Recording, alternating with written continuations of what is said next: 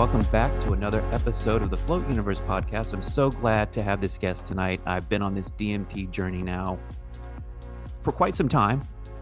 I had used DMT 4 or 5 times where I had broken through years ago. I kind of given it up because marijuana said, can't come back.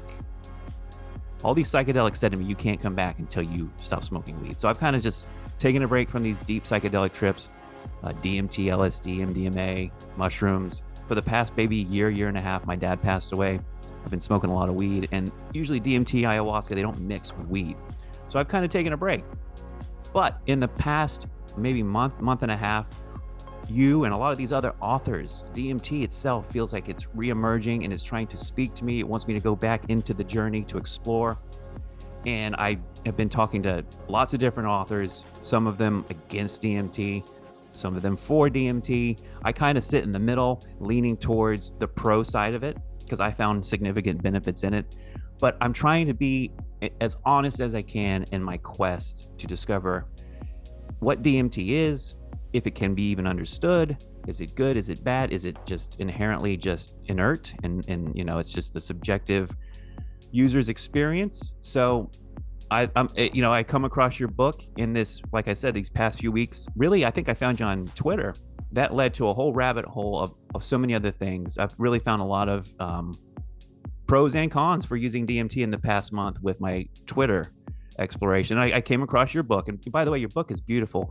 Let me just introduce you first. Actually, let me do a disclaimer. I'm going to read the disclaimer of your book because I think it's important with the subject matter we're getting into. So the disclaimer is this: the ideas, recipes, and experiences expressed in this book are from my personal exploration of dimethyltryptamine.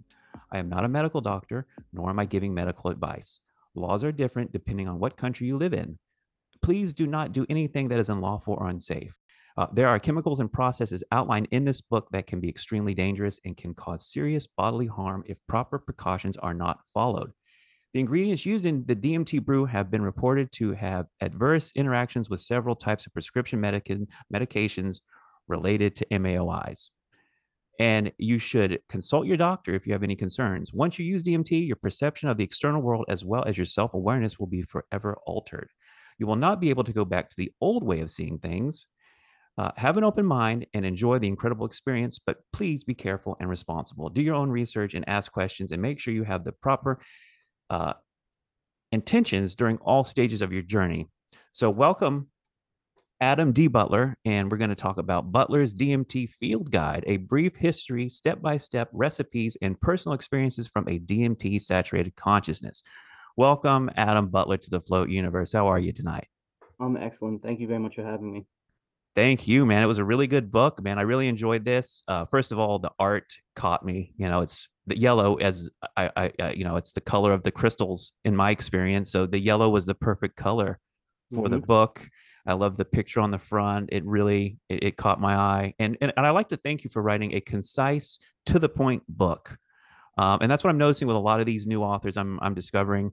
It's 100, 150 pages. It's to the point, and that's what I like. I don't need long-winded bullshit. So I appreciate this. This is a really good book for anybody that is either an expert, if you can be, or an absolute beginner and doesn't know anything about it. So many questions I have for you tonight. And I did need to read that disclaimer because, I feel a responsibility, in a sense, promoting these things that, as much as I can say that I've had great experiences and your book can say the same thing, I've read so many stories that are the opposite. So I just wanted to read that disclaimer for both of our sakes.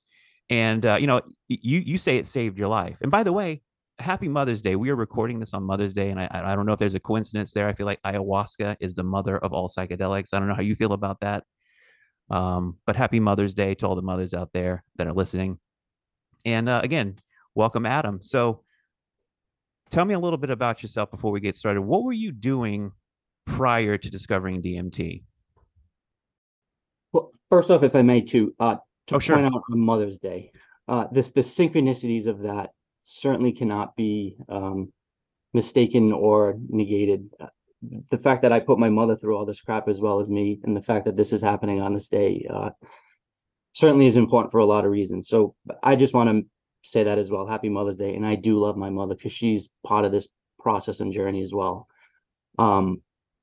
As far as how I got exposed to DMT, it was one of those things where I kind of got the calling. I had done shrooms and LSD in, high school and college, but then I kind of had left it for 15, 20 years of my life. And then everything in my life hit the fan. And without getting into all of my past history, because I think at 42 years old, most people that have reached my age have a whole boatload of crap. And it sounds like you went through a Well, boatload of I crap. wanted to ask you. You don't have to tell me your exact birthday. What month were you born in? July 22nd. Okay, I'm July 5th. So you're borderline there. You're cusp Cancer, but I'm a Cancer. I was like, what if this guy is born July 5th too? No, But I'm a Cancer, and I actually share the birthday with my grandfather, who was the most important man in my life. So I always, once again, just another synchronicity in my life that kind of puts this whole DMT experience, try to put it in some sort of perspective. It's a tough conversation and a tough topic to discuss because you don't want to promote it. You don't want to just condone the use or promote the use, excuse me, nonchalantly, because as much as it can save lives, it can certainly ruin lives, and it's not something that you should take lightly. In fact, when I got exposed to DMT, I had access to it for months prior, and a buddy of mine said, I think this may help you, and I wasn't ready mentally. I knew once I took that leap that there was really no going back, but I knew that the benefit of psychedelics, or I wanted to explore the benefit of psychedelics, so I started doing shrooms, uh, and I started doing massive doses, 5, 6, 7 grams, mm-hmm. going really, really deep. And I felt comfortable being in that altered state, and I felt comfortable with why I was doing it and the proper intent. And I guess to backtrack, um, without all the details, I had lost everything in my life, from beautiful houses, beautiful relationships, the career that was, 180 grand a year, to everything possible that a man could have, and I lost it all. And I Dude. lost it all because it was my fault. Let me tell you something. I really resonated with your personal story, and that's why I wanted to really talk about that first, because it's our lives, it's our lifestyles, it's our decision making, it's our unconsciousness that ultimately I think both of us led down. And I got a similar thing. I had a good thing going.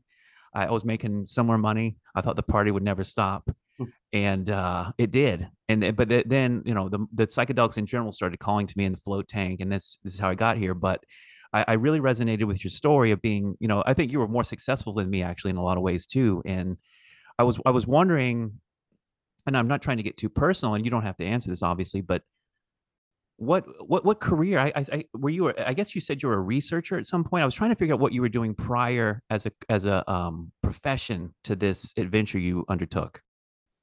So it's a colorful story in itself. So I guess that's also how I think I've been able to approach DMT from a lot of different perspectives. So I was trained academically in college, as a scientist. So I was an entomologist working on West Nile virus in Tripoli. So I was, an insect geek. So that really trained my mind towards analytical data collection. And at that point, an atheist. I actually thought anybody that no could be a scientist and be religious, because I thought that they were contradictory. Mm-hmm. After 7, 8 years in college, I actually walked away and then started carving wood. So then I started training my artistic side of my brain. So I carved wood and kind of trained to be an artist for Well, but 4 or hold 5 on, but that's years. a huge leap, though. I mean, to go from it sounds like a scientist to, that gets a paycheck maybe from a company, and then you go from like into wood cutting. How do you make that transition? So I bought my first house, and there were 6 huge oak trees that I had to take down, and I cut them down. And I had always enjoyed wood carving, and I was like, you know what, I'm ready for the next challenge. I was comfortable financially because of my grandfather. He had hooked me up with a pretty significant sum of cash. So I was really lucky in that respect, where, and in my book I say this, that I really was raised with a silver spoon. So Mm-hmm. I had every advantage possible. So for me to take that leap, I had the backing of my parents, I had the backing of some financial resources. So it was really more for my expansion of mind, and what can I do completely differently. And it was a leap. I think we had similar things. My thing was like, okay, I've experienced a lot of these things, and this earth has to offer, and really it's only a graduation up to having maybe another car, another house, or something. Like it was kind of like a pointless endeavor, and my ego and the egoic structure of my career and all this thing started to fall apart, and I started to ask myself the question, well, why am I here? And what's really the point of this if it's not, satisfaction through material gain, or egoic conquest of like women or careers. So that's what God, in a way, brought me to my knees through the destruction of my supposed life that I had created through my own, supposed like willpower and being. But then it brought me closer to God ultimately, and that's why I was wondering, like the prior story is very important to the story of the DMT, because a lot of people, like, and you talk about this in the book, like, when should you take DMT set and setting wise? Should it be at the lowest point of your life, or it should be when you're, like rocking and rolling? You know what I mean? So it's like you want to have a good set and setting when you take DMT, but a lot of times people need it when they're at the absolute bottom of their existence. And I always have a trouble suggesting psychedelics to people, because if you're already in a lowered state of being, maybe you could keep going, maybe it could do more harm than good. So that's why I always find it interesting to ask the backstory of how you got here, because Well, like you had it all. You had it all. You had the ego, you had the career, you had, you had the material world, it sounds like, solved.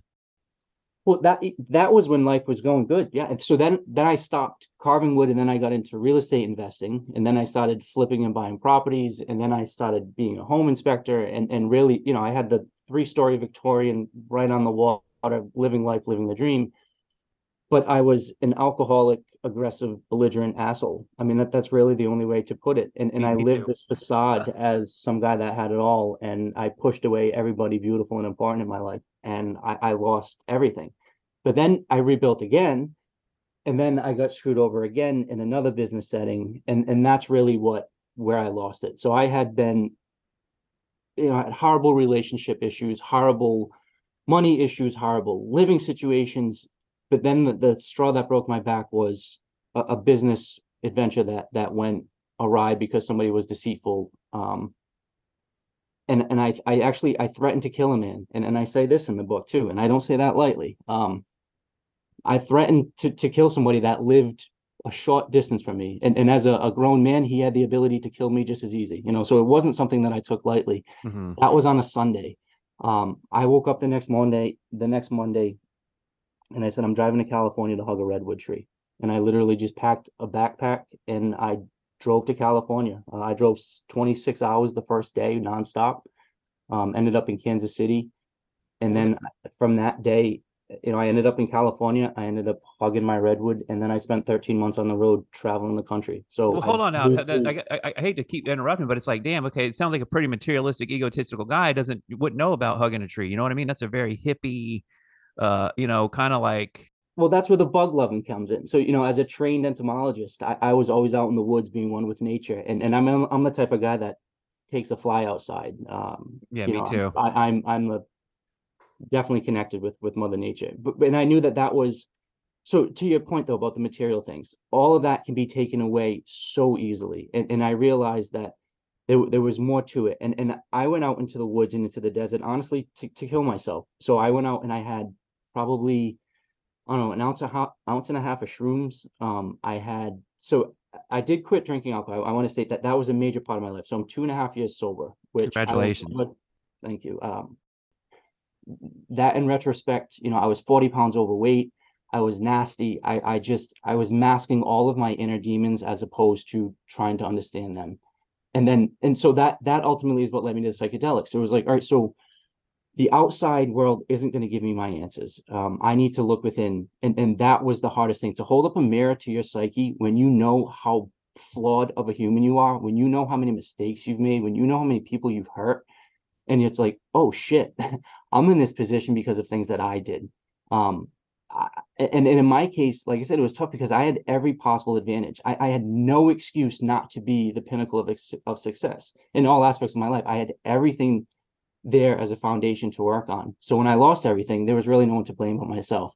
Well, one could argue though that you didn't have God. Well, so funny you say that. So what actually saved me when I was, and I, like I said, I went out and I was on the road for a good 2 weeks contemplating killing myself. And speaking on Mother's Day, I was speaking with my mother every day, and it wasn't a rational excuse me, an irrational decision like today I'm going to do it, or I'm having a really bad moment and something pissed me off. I'm going to go drive my car into a bridge. It was an honest, serious, long-term contemplation of what are the pros and cons of living. Let's balance this out. And as you know, I do have the right to take my own life, and I do have the ability to you know to make that decision. And I went out and put a lot of energy and effort into it. And what actually saved me was my niece is also has gone through some mental issues, and she had in confidence told to me that she had some mental issues and had thought about suicide. And this young woman at 20 years old is such a bright light, and the world needs her to help save some of the people in it. And I was like, you know what? I need to save myself so I can save her. And if I can save her, I can save 10 more people. And if I can save 10 more people, I can save 100. And you know what? Instead of me stacking houses or stacking women or stacking commas in my bank account, I'm going to try to save as many lives as I can. And I'm not a super religious guy, but that moment I said, I'm going to follow God. And to come out of my mouth, as I'm a very spiritual person, and I've studied all of the world's religions, and I've kind of combined them into my own kind of universal truths kind of religion. But for me Yeah. to say I'm going to follow God, um, and I mean I have it tattooed on my throat, like across my face, not across my face, excuse me, across my neck, saying "Vaya con Dios," and I will always go with God. And it was one of those like, oh shit, I'm not alone. So yeah, it was a matter of finding God. But then now, how do you deal with that? And I guess that's where DMT came in, where it's like, oh shit, everything that everybody else is in this rat race for, everything that everybody else is thinks so important is now meaningless to you. Like Absolutely. the expansion of my consciousness and the writings of my wrongs and the trying to help people now just took over everything. So that's where writing this book came in. You know, I took 5 or 6 months out of my life to be like, I'm going to try to tell this story. And yes, there were some things about it that were shocking. And there were some things that were, you know, even just the swearing in it, the talk about transcendental sex, the talk about, you know, there were some things in it that I was trying to grab attention. So that way this conversation could happen. The like, let's talk about people's mental health issues. And I think the coolest thing about DMT is that it's introduced me to so many cool new friends that once I show them my vulnerability and say, hey, look at my scars and look at what I've done and my failures, they know that they can then share them with me. And then the conversation just gets expanded. And DMT allows that in a setting where there's no ego. And what more important thing can you talk about than expansion of your own consciousness, in my opinion? I couldn't agree more. And you talk about this at the end of the book, and kind of throughout, which is spreading this DMT message. And I've in the beginning, I was like you, I was very gung ho about it because it did a significant amount of good for me, and it's never done bad for me. And the times that I thought it was dark or evil or it was me. I felt it was a reflection of my inner state. Now, that's easy for me to say. I've done 1,000 hours in a float tank. I've done all these psychedelics as many times as possible to get what I can out of them. And I still can't recommend them to people because I don't know their inner being. And so this is why I wanted to talk to you, because I still feel that DMT is a good thing. I feel maybe it's a cosmic telephone, and it's, you're hooking up to maybe an entity relative to your vibratory state, good or bad. That's an awesome way of putting it. Absolutely. But your book doesn't really even talk about that. You don't really talk about entities, or and which I appreciate, because I never honestly encountered any actual entities. I heard voices and I heard things that maybe similar to your stories, that God was talking to me. But DMT came along my path after I found float tanks, and the float tanks allowed me to reach this inner stillness where I could start to really figure out a lot of things internally. That's why I promote the float tank, because it's just natural. You lay in Epsom salt. And by the way, have you ever floated? No, and I'm hoping you'll offer the same thing that you offered your other podcast. Yes, we're gonna make sure we get you in the tank. We'll Um, get down there. I want to go through the story in the book for us before we get down to peppering you with 1,000 questions, and believe me, I got them. So oh, I love talking about this stuff. we're a similar age. Like I said, we both had everything in the world. I had great parents. I had a silver spoon in my mouth, relatively speaking, and it all went to piss. I found the float tank. I found psychedelics, and I've been a proponent of them for probably now since 2014, big time. And only in the past 2 years as I've gone down the conspiracy rabbit hole and seen my own stories versus other people saying that it's just demonic shit and it's evil and don't mess with it, it's confusing, or you're unleashing, like the last guy I talked to, and I really appreciate what he's talking about. I don't know if you listened to that one, I the did. the dragon being unleashed, that collectively we're unleashing these things that other cultures may have done in the past. I don't know if I necessarily agree with that on a one-to-one level at a personal thing. Like I personally don't believe my intentions were evil, and I felt like, again, it was some kind of reflection. But I don't want to get into that. I don't want to talk my stuff just yet.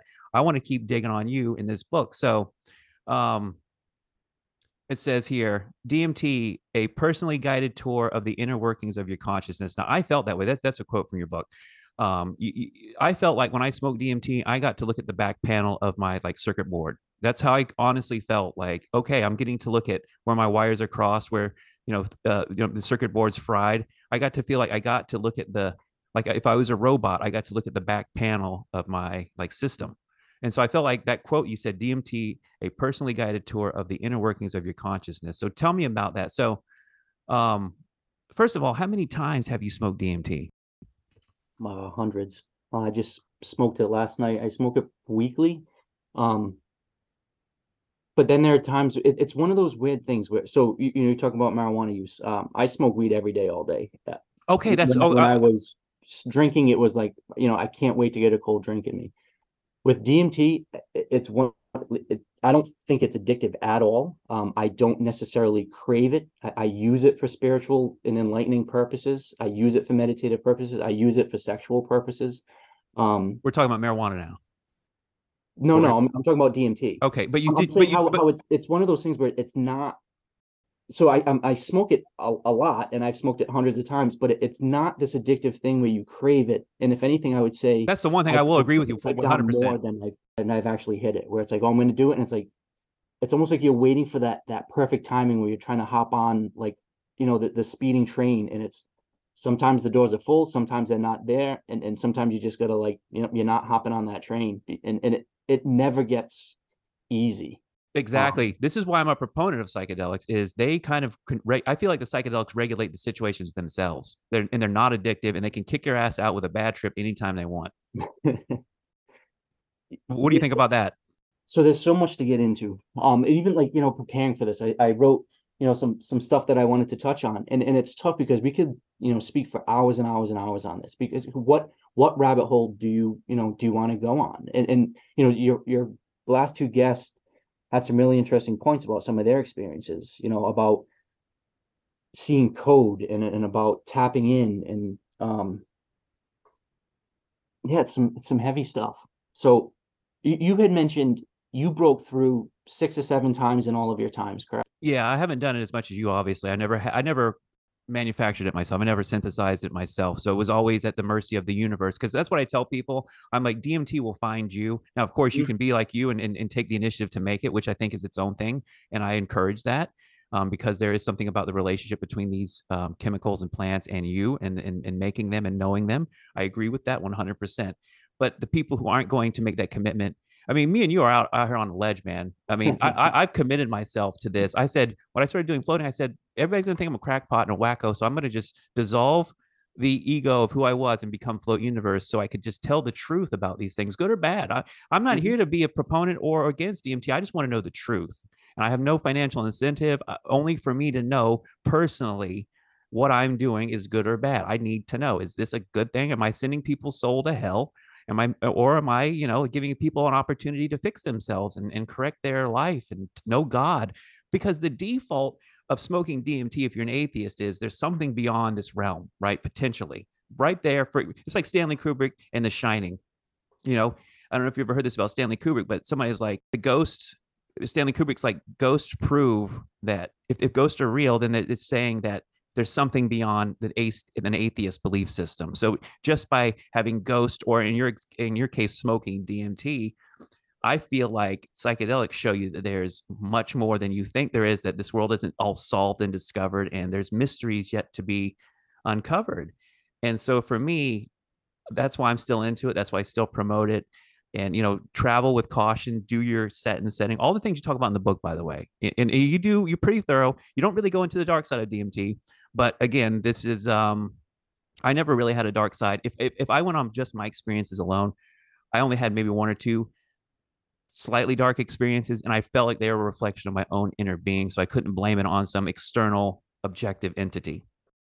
It's difficult to know what's going to happen when you go into these trips.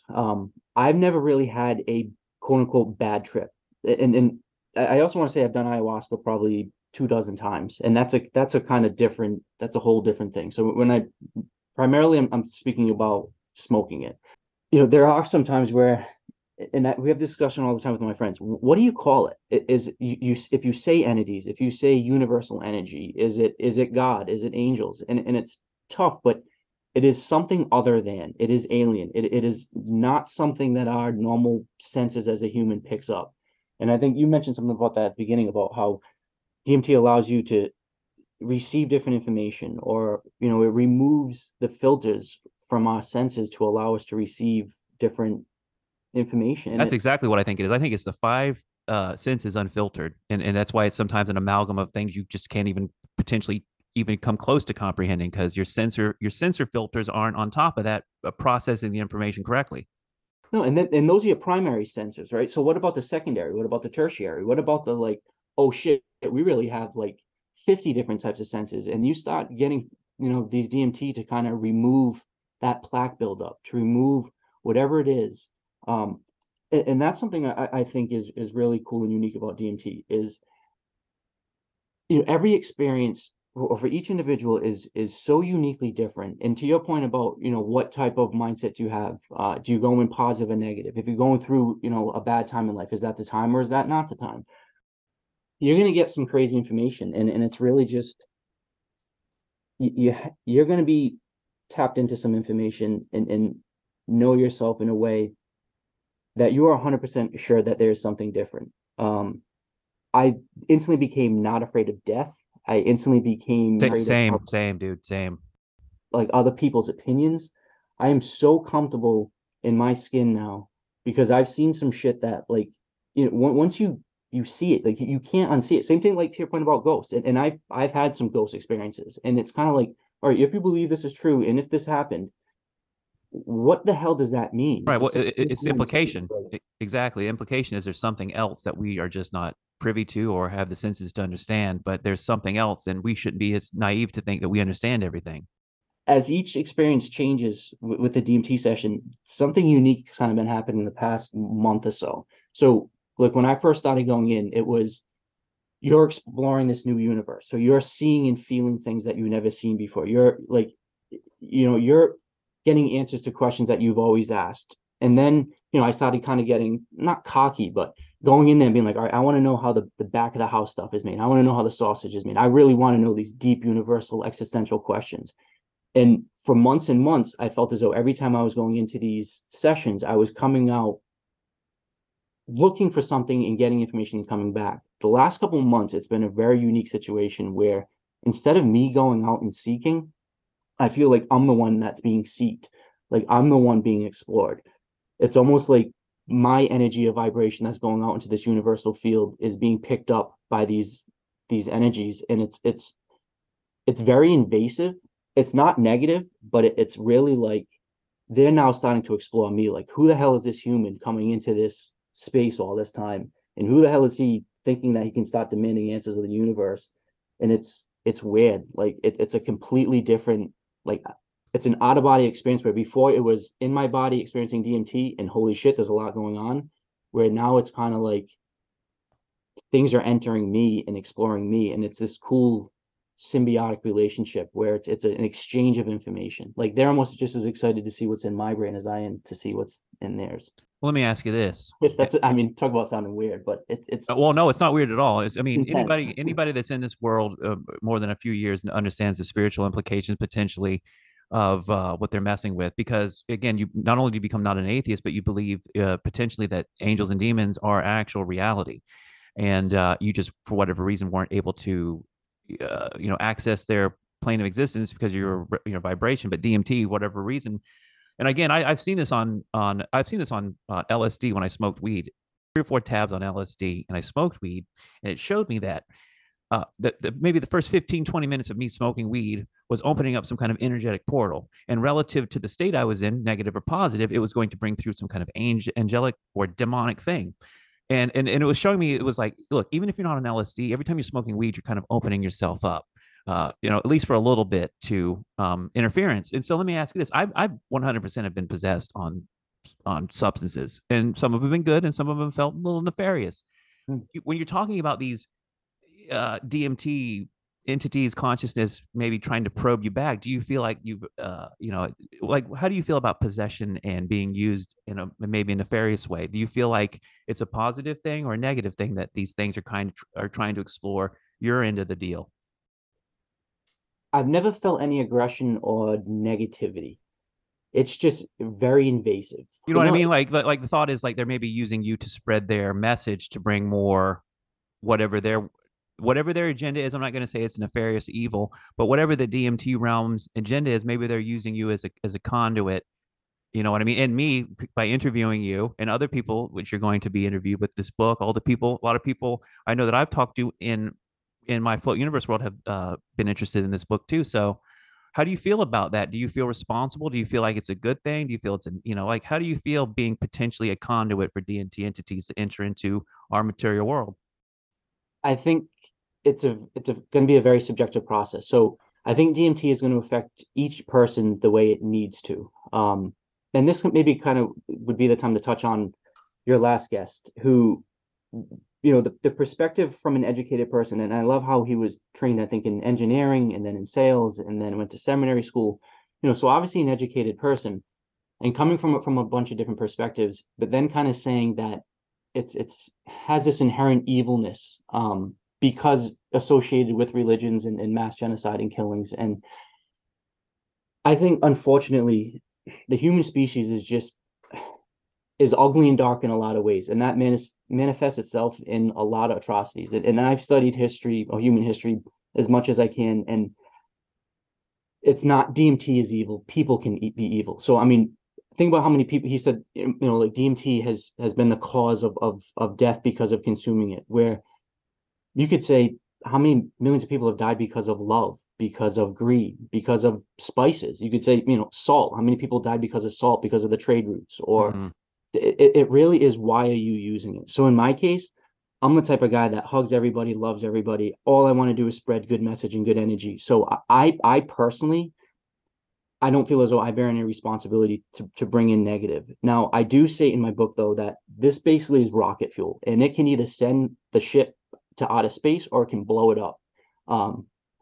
So it's not something that I would just say everybody should take. If anything, I would say a large majority, probably more than half of the population probably shouldn't be taking it. Right. And I It has agree. to be for a very specific reason, and it has to be with the right intent. Now, could Specific you use intent. it Yeah. to be like, oh yeah, I'm going to try to take over the world and watch that? Yep. I mean, absolutely. But your analogy about using, is a gun a tool, or is it not? You could use anything as a weapon for destruction. For sure. Yeah. A gun is inherently So just inert. It's not good or bad. It's the intention of the user. I think the fact that DMT to me really signified that there is this universal connection, that we are kind of all part of this one consciousness. And I think once you realize that, why would you ever kill a butterfly or try to hurt something? Or why would you ever lie or deceive another person? You're only doing it to yourself. Why would you ever hurt the planet? That's where you live. Like, Yeah. it becomes, and that's why I said something in the book about, like, how it's great for scientists, it's great for artists, it's great, like I said, using it in the bedroom. Unfortunately, I don't think too many politicians have explored it, and I personally think that would be a wonderful thing, because you realize that it's not blue team, red team. We really are on the same team, and I think it brings people together because it does show that there is this connective thread between us all, and that, I don't know, for me, in my group of people, and granted, I've screened my inner circle pretty tight. DMT has only brought more love, only more understanding. Only, every time you smell a cup of coffee, you appreciate it that much more. Every time you see a puppy, you laugh that much more. Every time it increases in my opinion, everything. Oh, I agree. It's been Good. that's been my personal experience with it. That's why I've stayed with it, and I just didn't immediately dismiss it as some kind of just worthless or demonic evil thing. I think your best argument is this: that DMT's endogenous quality is what separates it from the other psychedelics. It's in your brain, and maybe it's what the dream state is. Maybe it's your death, right? I think that's the And that's best why argument. Straussman started studying it too. Right? That was, in my opinion, his what he stated was his differentiating, aspect of it. Yeah, I think that's the best argument you have for DMT is it's like literally in everything alive, and it's in your brain. Well, I wanted to ask you this too, because this was one of the things that I was really, a couple of things kind of blew my mind when I first started smoking it. So I had access to it for months prior to me actually doing it. So the day that I actually was like, all right, this is it. I had the perfect setting. I had it as much really as I wanted. I was there really for a purpose. That first hit that I took, I was so one, it blew your mind. It was like, holy shit, what is this? And it instantly hits you. But I was amazed at the familiarity of the taste, the smell. Like Yeah, it felt so familiar and very, very comforting, even though my mind just got completely blown. But it was so familiar. And I think that was the endogenous, aspect. you And mentioned then it. You describe a distinct nasal cavity sensation combined with a soft palate reflex. yeah, it's and familiar. Like it was something that I had almost done, whether in like a dream state or in it was Dude, just a dude, I very. think you're on. Dude, I think you're onto something that you don't maybe even know about, which is there's a supposedly an amaret nectar that comes out of the back of your nose that you're supposed to be able to pull your tongue through your throat and be able to access naturally. Like there's this is nectar. If you look into this East Indian stuff, there's your pineal gland excretes this nectar, and if and you're supposed to manipulate your tongue in a way back through your throat, up through your nasal cavity, where you can engage in this nectar. Have you ever heard of that before? I have not that, but I've tasted and smelled endogenous DMT created. Have you ever done like the breathing exercises where you kind of like you go into like it's like a meditative breathing Like the and Kundalini? yeah, but specifically, there's several videos on it where it's to get your brain functioning at a certain wavelength and to get the oxygen flowing. And I don't think there's one specific way to do it. That's kind of what I do in a float tank. You lay there still in Epsom salts, and you remove from as much external stimulus as possible. And then in that state, somebody that's off the street can enter a yogic state that maybe taken somebody 20 years in the cave to achieve. They can get there naturally in an hour. That's the power of the float tank. And that's it sounds like the power of DMT. You get there instantly or very quickly. So the first time I did that, I was like, oh, now that I've smoked, DMT by then, dozens and dozens of times, I'm like, oh, are these people full of shit, or is this really something that can happen?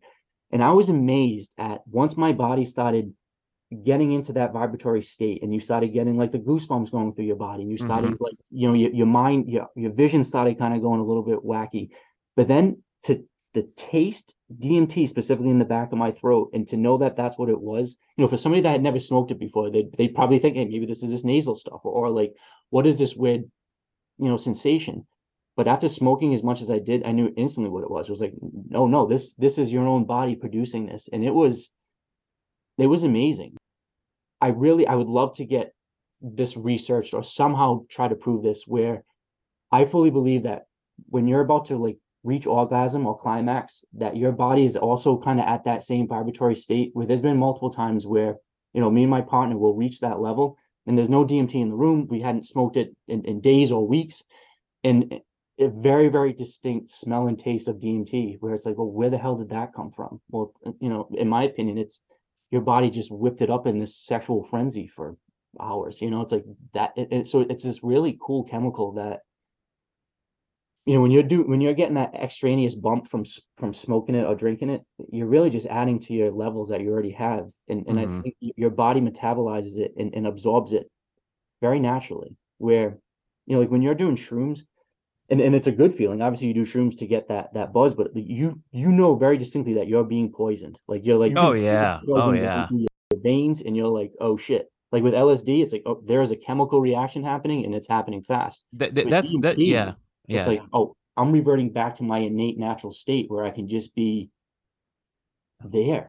It, That's dude, that's one of my favorite things about DMT is the fact that you can go 10 minutes in a state of consciousness that is uncomprehendable, unbelievable, amazing, life-changing, can rearrange your DNA potentially. I think that's happened to me. And you can come back and it's like nothing happened, right? Physically, you feel like nothing's happened after about a minute or two, and you're back to normal, except for the fact that obviously, like Terence McKenna says, your mind is gone, right? You've death by astonishment is what's happening. Whereas in LSD, you take 3 or 4 tabs and you're ringing like a bell the next day. You know what I mean? I don't know about you, but for me, I'm ringing like a bell for at least a day or two. Mushrooms have got the afterglow, but there's always a physical cost for that wisdom for going up the mountain and getting the information. And DMT, and I want to get into this. Your hour and a half experience with it, where you did it, what, 8 sessions, and you finally broke through at the end to have this. I wanted to let you talk about it, but one thing I want to ask you, in all your DMT experiences, I find obviously that you go to places and you've realized that the Alex Gray space is actually an objective space. Like that was my first takeaway from DMT was, wait a minute, Alex Gray is painting from some kind of like objective space. It exists and it maybe doesn't change, right? Did you ever get that experience where it's like, wait a minute, like you experienced what Alex Gray was experiencing and you understood exactly what his art was? Yeah, that's why I reference him in my book several times. Amazing. It's that universal code. It's what the woman that you had on a couple podcasts ago was talking about, how she sees code and how it just kind of flows to her. It's that same, Tibetan monks where they're doing all these beautiful mandalas and all this crazy geometry. That is the exact same thing, and it's coded information, and that's just, in my opinion, a physical representation of this vibrational energy. And it's like, yeah, it's there. I'm so glad you brought that up because, Terence McKenna, 2 things I'll say about McKenna, besides what we've already talked about, which is he has basically maybe set the tone for the elves and for the chrysanthemum. Do you experience the chrysanthemum and the humming, right? Do you experience the chrysanthemum before you enter the portal? As in the flower chrysanthemum? Right. Like Terence McKenna talks about the standard trip being, you take your 3 hits, you hold it in as long as possible. Mm-hmm. And at a certain point, you start to hear a hum, vibration, and then you'll see it like a spinning mandala, AKA the chrysanthemum. And then you're blasted off or you're denied, right? Have you ever experienced the chrysanthemum for the mandala? I probably wouldn't describe it as that. Okay. But each time is so uniquely different. And one of my buddies who just started doing it, and maybe he's done it, a couple dozen times, he kind of asked, he's like, does it ever get any easier? Does it ever get where it just becomes normal? And I'm like, no, like every time is different. Every time is like, oh shit. And honestly, every time I come out of it, I kind of tell myself like, never again. What is this? No, not at all. I've never come out of it like that. If anything, I appreciate and respect the information that I was given. I feel honored that I was allowed into that space. Yeah. And I'm grateful if I have the opportunity to do it again.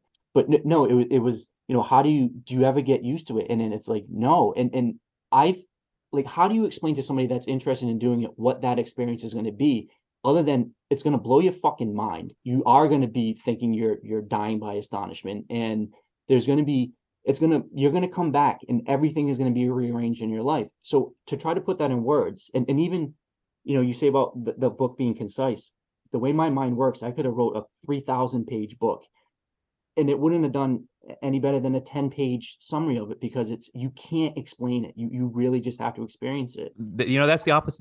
That's the difference between you and DMT researcher. We got 900 pages and 3 books now, and you've got 100 pages here, which is it's basically the same thing. Which is, I mean, he attempts to answer it a little bit more than you do. I appreciate the mystery, and I've kind of, in all my psychedelic research and all my spiritual stuff, I've come to be content with not knowing. Like I won't know everything, and some things aren't meant for the human mind. It's like a termite trying to understand a human, and then a human trying to understand God. It's just, like there's just levels that we're just never going to get to in this state. And maybe DMT can provide us that.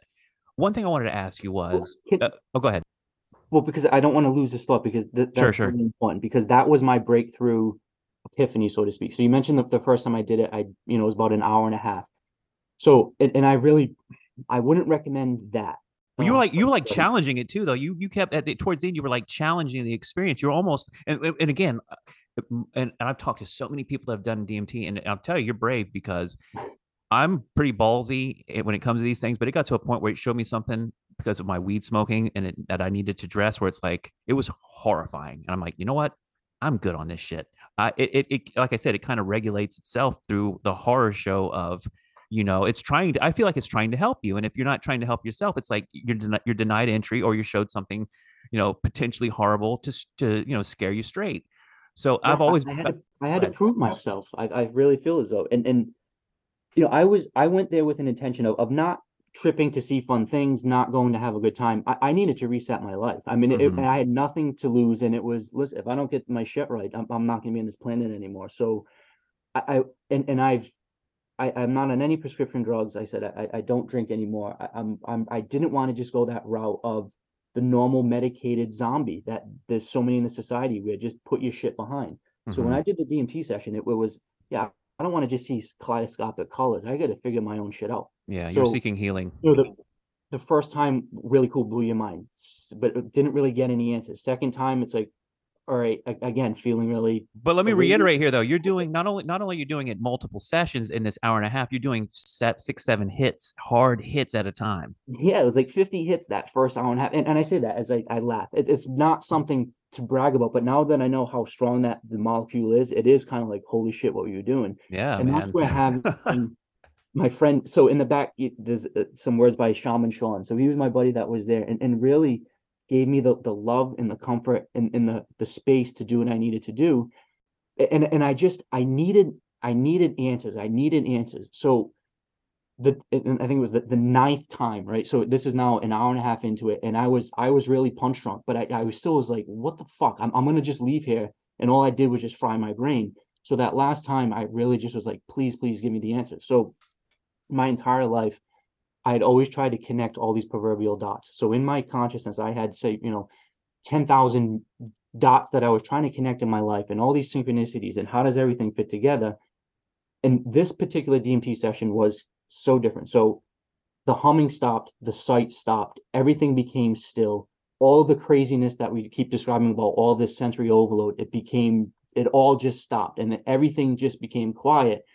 And then whatever energy communicated, and it wasn't through sound, it wasn't through, it was just, it communicated to me, all right, asshole, you want to connect these 10,000 dots? Boom, here you go. We just connected them all. And then that got brushed away, and it was like, haha, watch this. There's a million dots. Then put all those million dots in front of me. I was like, we want to solve all those? Watch this. Boom, connected all of those. And then it was just like, you stupid fucking human, watch this. And then it was billions and billions, and it was like trying to connect all the grains of sand on a beach. And I came out of that with, you're going to waste all of your mental and physical energy. You're going to waste this beautiful brain and body of yours spinning your wheels trying to connect these proverbial mental dots of all of your past and future issues, as opposed to just being mindfully present. And I came up Beautiful, with that beautiful. Wow. in a crumpled mess, crying on the floor, and full of huge, and I say this in the book as well, huge tears of gratitude. I wasn't scared. I wasn't defeated. I wasn't like, oh my God, helpless. What am I going to do?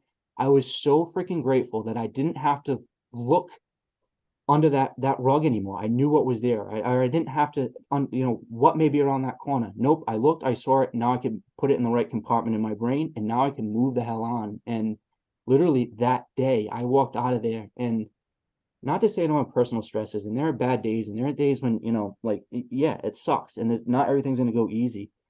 But man, every night I go to bed and I say my prayers of gratitude, and I literally have tears run down my face about how lucky I am. And every morning I wake up and I'm so excited to start the day, and just, what synchronicities am I going to come across?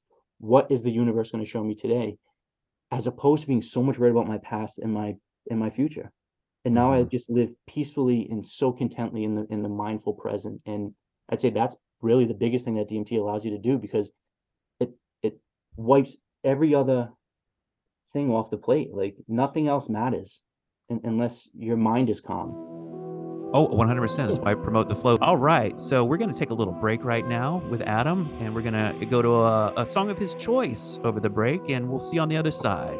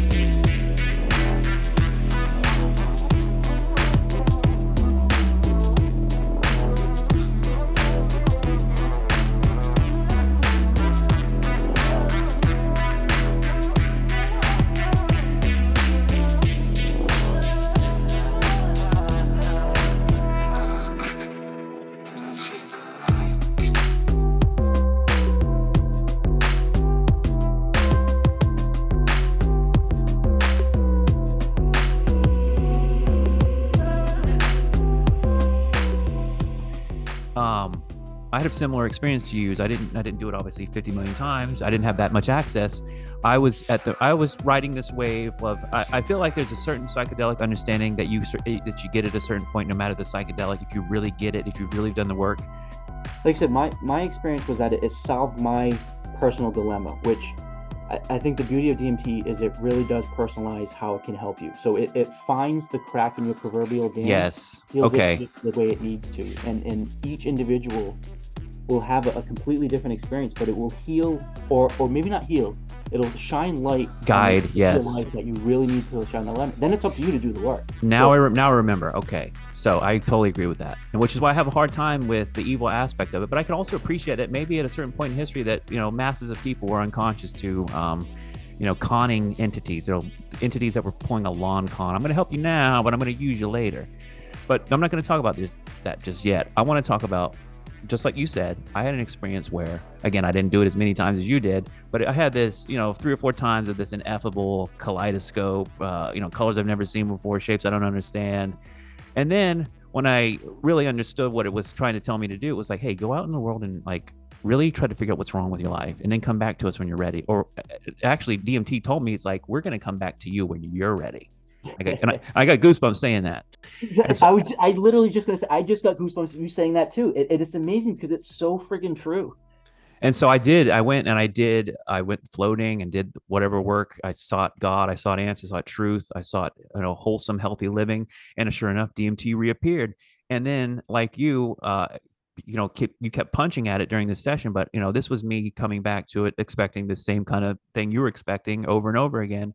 But no, this last time it was like you did the work. We're proud of you. Congratulations. It was like I was in this giant empty room with a spotlight on me, and this is me vaping DMT on MDMA. I think that helped it too, like me being in a loving state. Mhm. And I was never able to recreate this under the similar conditions. I tried many times to recreate this. I never could, which is the beautiful thing about psychedelics and DMT is it's like the quote, you can, go, you can never go through the same river twice. Neither you or the river are ever the same. And I feel like that's totally true with psychedelics. Just psyche's never going to be the same. And so I got this experience where the DMT congratulated me for understanding and healing what was wrong up to that point. And it basically, I was in this like courtroom with a light on me, and it melted me down and like rearranged my DNA. And I was set back out into the world to go free and promote. And for a while I was like a big proponent of it, and I still am. But I've had people come to me and they're like, "Look, I smoked DMT, and I literally, it didn't have anything psychedelic, but I died. It was like they smoked DMT and then they died, and they went through the death experience, right? And then they came back and they realized that they conquered the fear of death because DMT, they didn't experience the psychedelic aspect, the geometry, the entities. They literally smoked DMT and it killed them, and they Mhm. died, and they went through what happens when you die, and then they came back when the trip was over. Their trip was death. Did you ever experience that?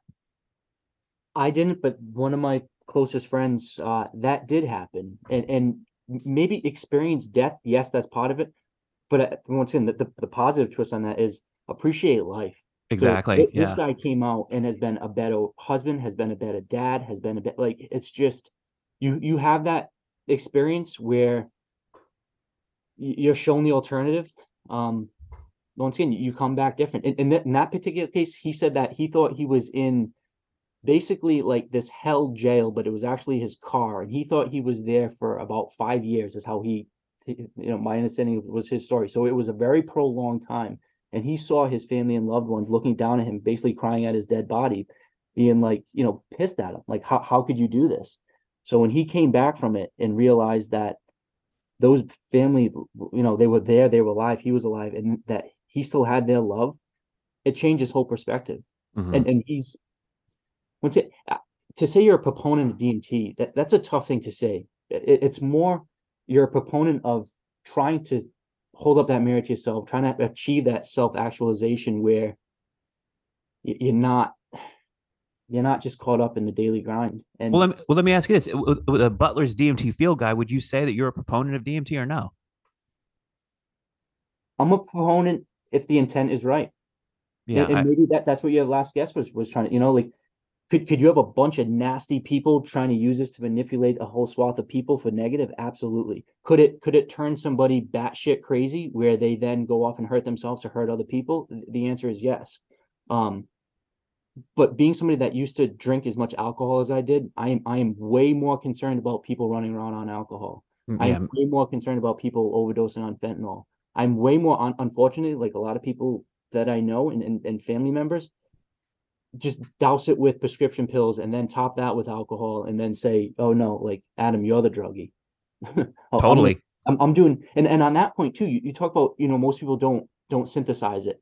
Um, I've brewed beer before and I've grown marijuana before. Extracting DMT is easier than both. I mean, it is literally, it is, you buy it as a mulch. I mean, it looks exactly like yard mulch. It's chipped up pieces of wood bark, and it's an extraction process. There's no fermentation, there's no molecular change, it's not complex chemistry at all. I mean, you literally boil a root and then there's your product. That's another thing I wanted to get into, which is for those that are wondering, this is not only his personal story, but this is literally a step-by-step recipe for not only an ayahuasca type brew, but also the crystallized NN DMT. Yeah, and I felt comfortable putting it out there only because it's such common knowledge. And I say common, if you're looking for it, like these are not my personal recipes. This isn't like, hey, I worked on a bunch of different. This is, I follow exactly what you can find on 10 websites online. You can, it really is just, why are we covering this up? Or not why? I mean, and there are several books written prior to me, and there are several, influential people that are out there spreading this message. So it's not none of my information is novel. It's just all out there and easy, but Well, it's your personal story's novel. but as far as like access to it and how to make it, Right, right. it's I don't have some secret recipe, and I joke in the book calling it, grandma's recipe, where it really is just some handed down thing that works, and it when it, and being, I guess, academically trained or trained as a scientist, so to speak, to understand what you're doing chemically and to understand that you're just isolating a free base molecule in its purest form and understand the process of how that happens. It's a very easy step one leads to step two to step three, step four to step five, and then there it is. And it's like, $150 worth of product could last somebody years. I mean, it's really like once again, I be careful, I guess, on what I share, but it's like literally, one batch for a little short change is really all you need for you and a group of friends for a long amount of time, because you only need such a small amount every time. Mm-hmm. Oh, that's yeah. I like the peppercorn analogy. Like little peppercorn balls. That's a good way to put it. You talk It's about this the dosage and but and that's, there are several ways of dosing it as well. And a lot of the talk about like shrooms and ketamine, in treatments for PTSD and things like that, they talk a lot about microdosing. You can, I guess, microdose DMT. There are ways of doing it, knowing though that if you take one good pull, you are gonna certainly feel it. But there is, so you can smoke it just putting it on top of marijuana or tobacco and just put it in a pipe. But then, a lot of people make vape cartridges out of it. So with the vape cartridge, you can make it, 100% DMT and just have a cart full of DMT, and you just kind of have to melt it prior. But you can cut that with, vape oil and kind of make it so you just kind of have this relatively mild application of DMT. So, it can be used for therapeutic purposes as well. And I think that's where there's a lot of this extended state DMT research going on, where, what benefits can you get by not necessarily going fully into it, but kind of just, I kind of done that with the pen. Pen's probably the best way to do that. The vape pen is the best way to microdose DMT. Take a little hit because depending on your mixture, depending on the heat of your pen and your how willing you are to take a actual pull. I've tried to break through and the pen was just bunk, but it did give me like a microdose. I could hear like I could feel I could hear the voices from the realm, and I could just a very slight overlay of that landscape with eyes open in the material world. So I would recommend, in my personal experience, the pen is probably the best way. But here's another interesting thing you talk about, and I think this is wild. You make like an ayahuasca brew, and then you put it in your coffee. Mhm. Tell me about that. So it was, so I made my ayahuasca brew. So that's even simpler. I mean, that's theoretically just two plants, and you boil them together.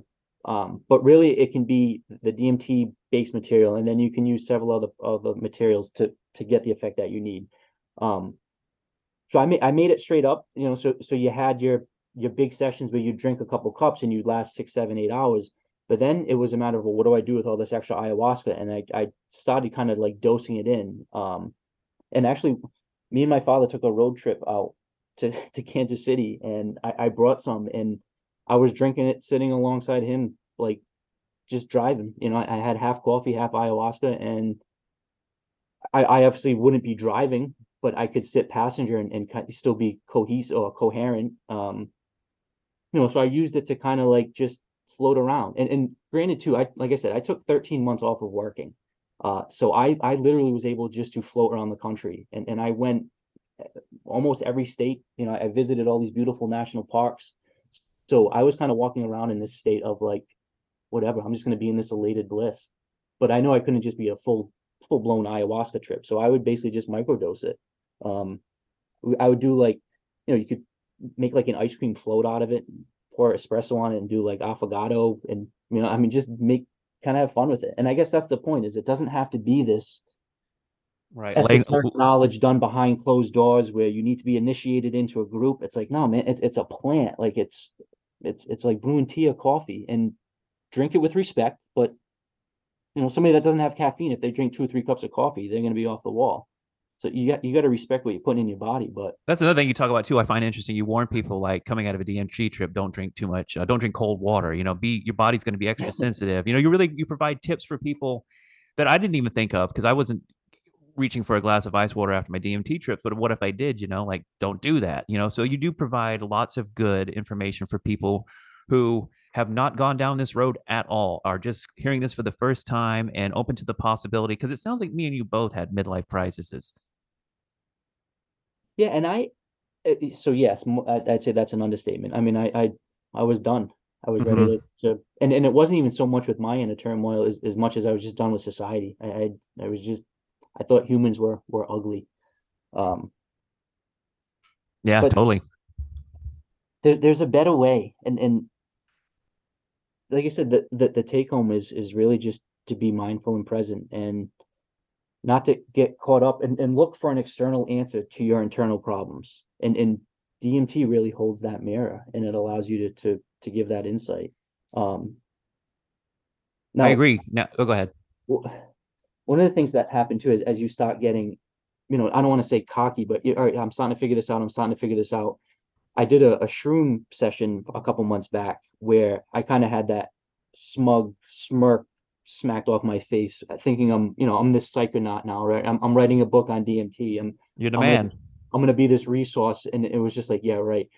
I in my dream, once again trying to figure out this maze, trying to figure out this life, and I realized that if you are part of this universal source, if you are truly one, if there is this bigger kind of energy that you're part of, and you're kind of controlling this matrix game, so to speak, like you and I each created our own personal maze. You and I each created our own personal game. Like we put the booby traps there, we put the rewards there.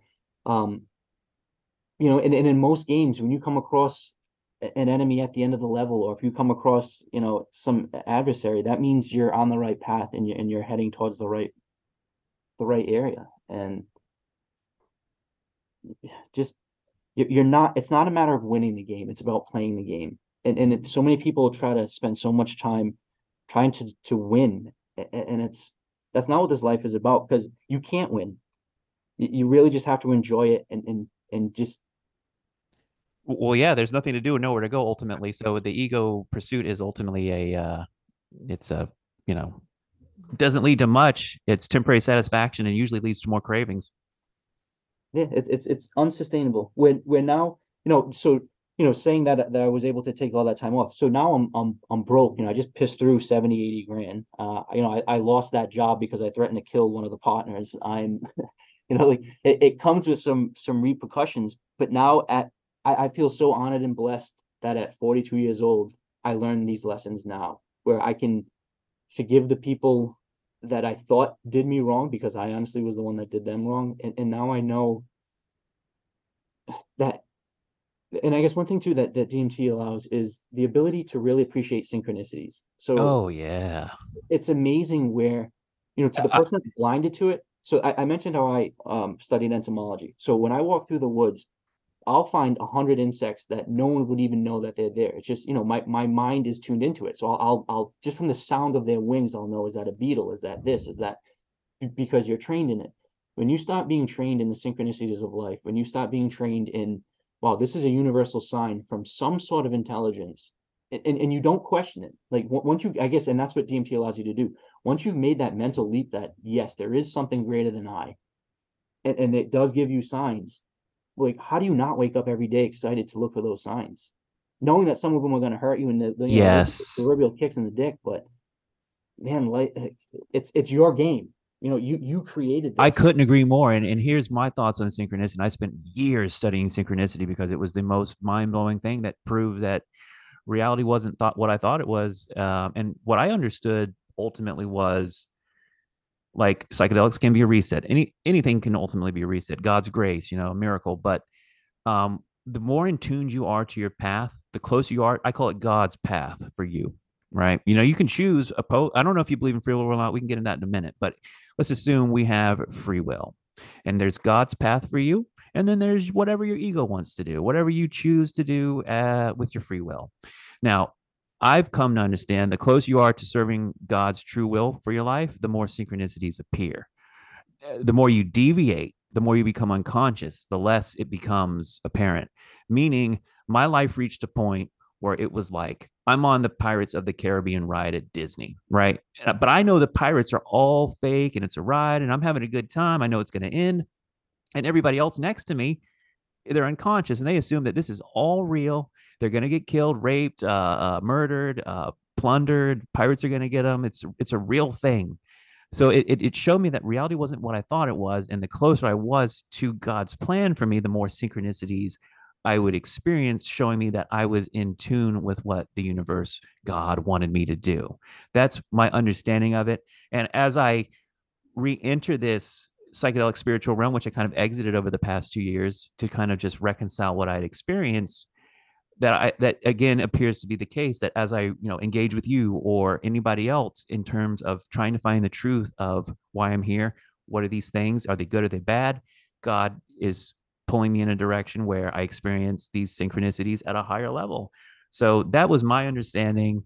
I think ultimately synchronicity is a manifestation of your mind, and the reality that you're creating, that all the time I spent in the float tank led me to one massive conclusion, which was reality is created downstream from the mind. So the mind is like the ground zero of reality creation in the material world. And that includes the unconscious stuff. And really the only way we can access, I think, unconscious stuff is through dream work and psychedelics and then meditation. And a lot of people are either too engaged in the material world, they're overwhelmed with their life, they don't have access to the tools, or they're too afraid via their own judgment, via their spiritual belief system, to engage in these things. And so they stay trapped in the material world and their pain and suffering. That's just my opinion. I'm not saying I have a definitive answer, which is why I continue to ask you and everybody else, what do you think this is? What was your experience? And that's why, honestly, like, you're one of the most honest people. And that's why I think we find a hard time finding people. And you talk about this in the book, to spread the message of these things, is people aren't willing to stand up and talk about basically stuff that could be considered, like woo, crazy. You can't quantify it. Drugs are illegal. There's a reason for that. So I applaud the fact that you have not only sacrificed your material lifestyle and reality to yielding to these substances, but then having the courage not only to keep punching it in the face, but then to tell me about through your book and express to the world your experience, because that takes a lot of guts. Knowing that now, Adam Butler, and I was going to ask you this, do you feel like you have a target on your back now that you're public with these things? I haven't felt it yet. I've only gotten support, and and this is where too I stand on what I've done. So I've never sold any DMT. I've never made any money off DMT. I'm not promote like I'm not doing anything other than compiling information and presenting it, and then attaching my personal story to it. So am I concerned? Yeah.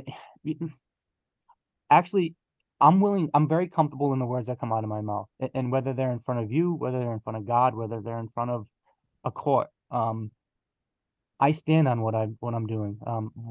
My plant-based medicine saved my lives. I personally love several men and women that I know that it helped save their lives. And it's not some dirty, dark thing. Now, could it be? Yep. Like, could you, this stuff is you could probably sell it for, I don't know what the actual street value is. I've never tried to sell it, but I'm sure you could get pretty good money for it. Oh So, yeah. is that what somebody could do? Yep. But that's not what I'm doing. So, and I don't really travel with it. I keep it very close and tight. I try to do the things that if I was put in front of law enforcement, I would be able to talk to them, hopefully man to man or man to woman, and state my case and be like, listen, the alternative is I go smash my head into a wall. Mm-hmm. Or I drink some tea made out of plant bark. Like, really? It's just, to Well, me, that's kind of where I was at with my bottom end. I'm like, you know what? I don't care if these things give me more brain damage than I potentially already have. I'm going to risk trying these things to heal myself because I've reached my wit's end. and I've gotten a lot of confidence too. And that, the last kind of chapter that I wrote in the book was the love thy neighbor. And through all of this, I went into into the desert, so to speak, to kill myself with such a hatred towards humanity. And I came out of it after literally hugging and kissing strangers, homeless people on the streets, sharing stories. Um, it really opened my eyes that we do need to lean on one another. And it's the more I showed. So prior to this happening, I always tried to put on this facade of, successful person, whether it be the house, the cars, the pretty women, the vacations, all of that.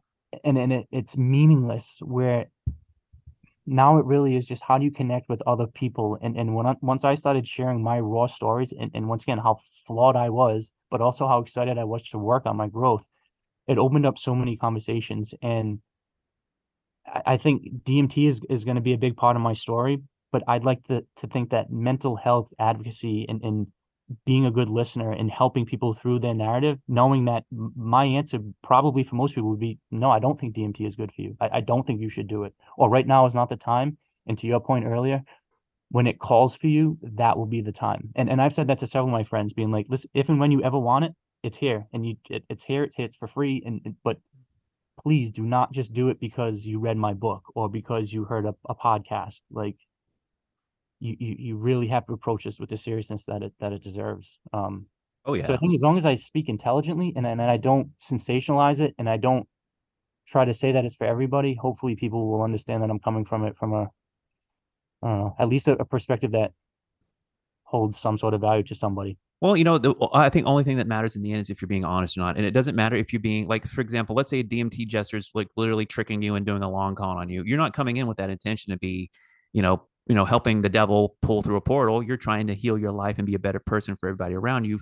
So I believe that at the highest level of being, God understands your intent, right? It's all about what's in your heart, and you're just being honest, and you were in pain, you were suffering. I was too. I was searching for answers. This was a possibility, and I was willing to risk the social, kick me out of social circles, lose jobs.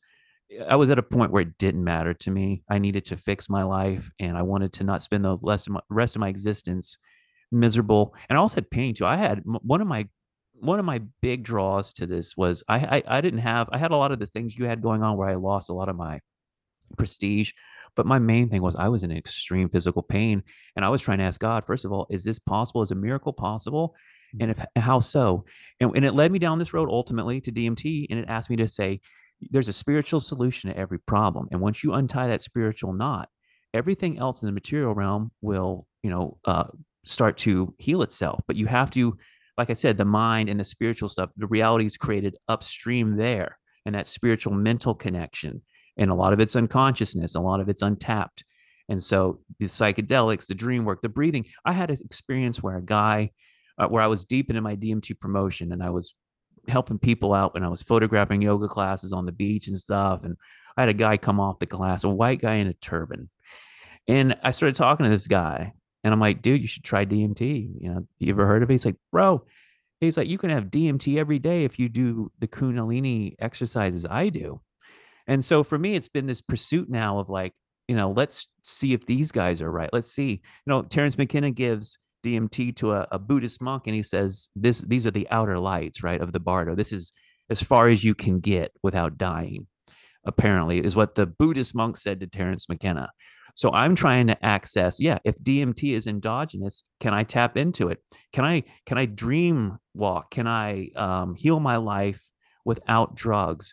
But I still am the proponent because the options on the table that are legal, that are pushed by society, are usually not really good.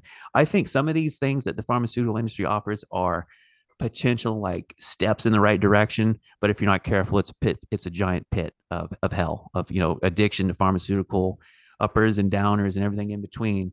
So that's why I'm a proponent of these things. But again, then I hear. I wanted to get into this with you, like and I know you talked about this in the book, which is, I wish politicians would do this. But here's my argument. I get this argument from a lot of people too. This isn't just mine, because I used to believe like you that, man, if everybody did psychedelics, the world would be a better place.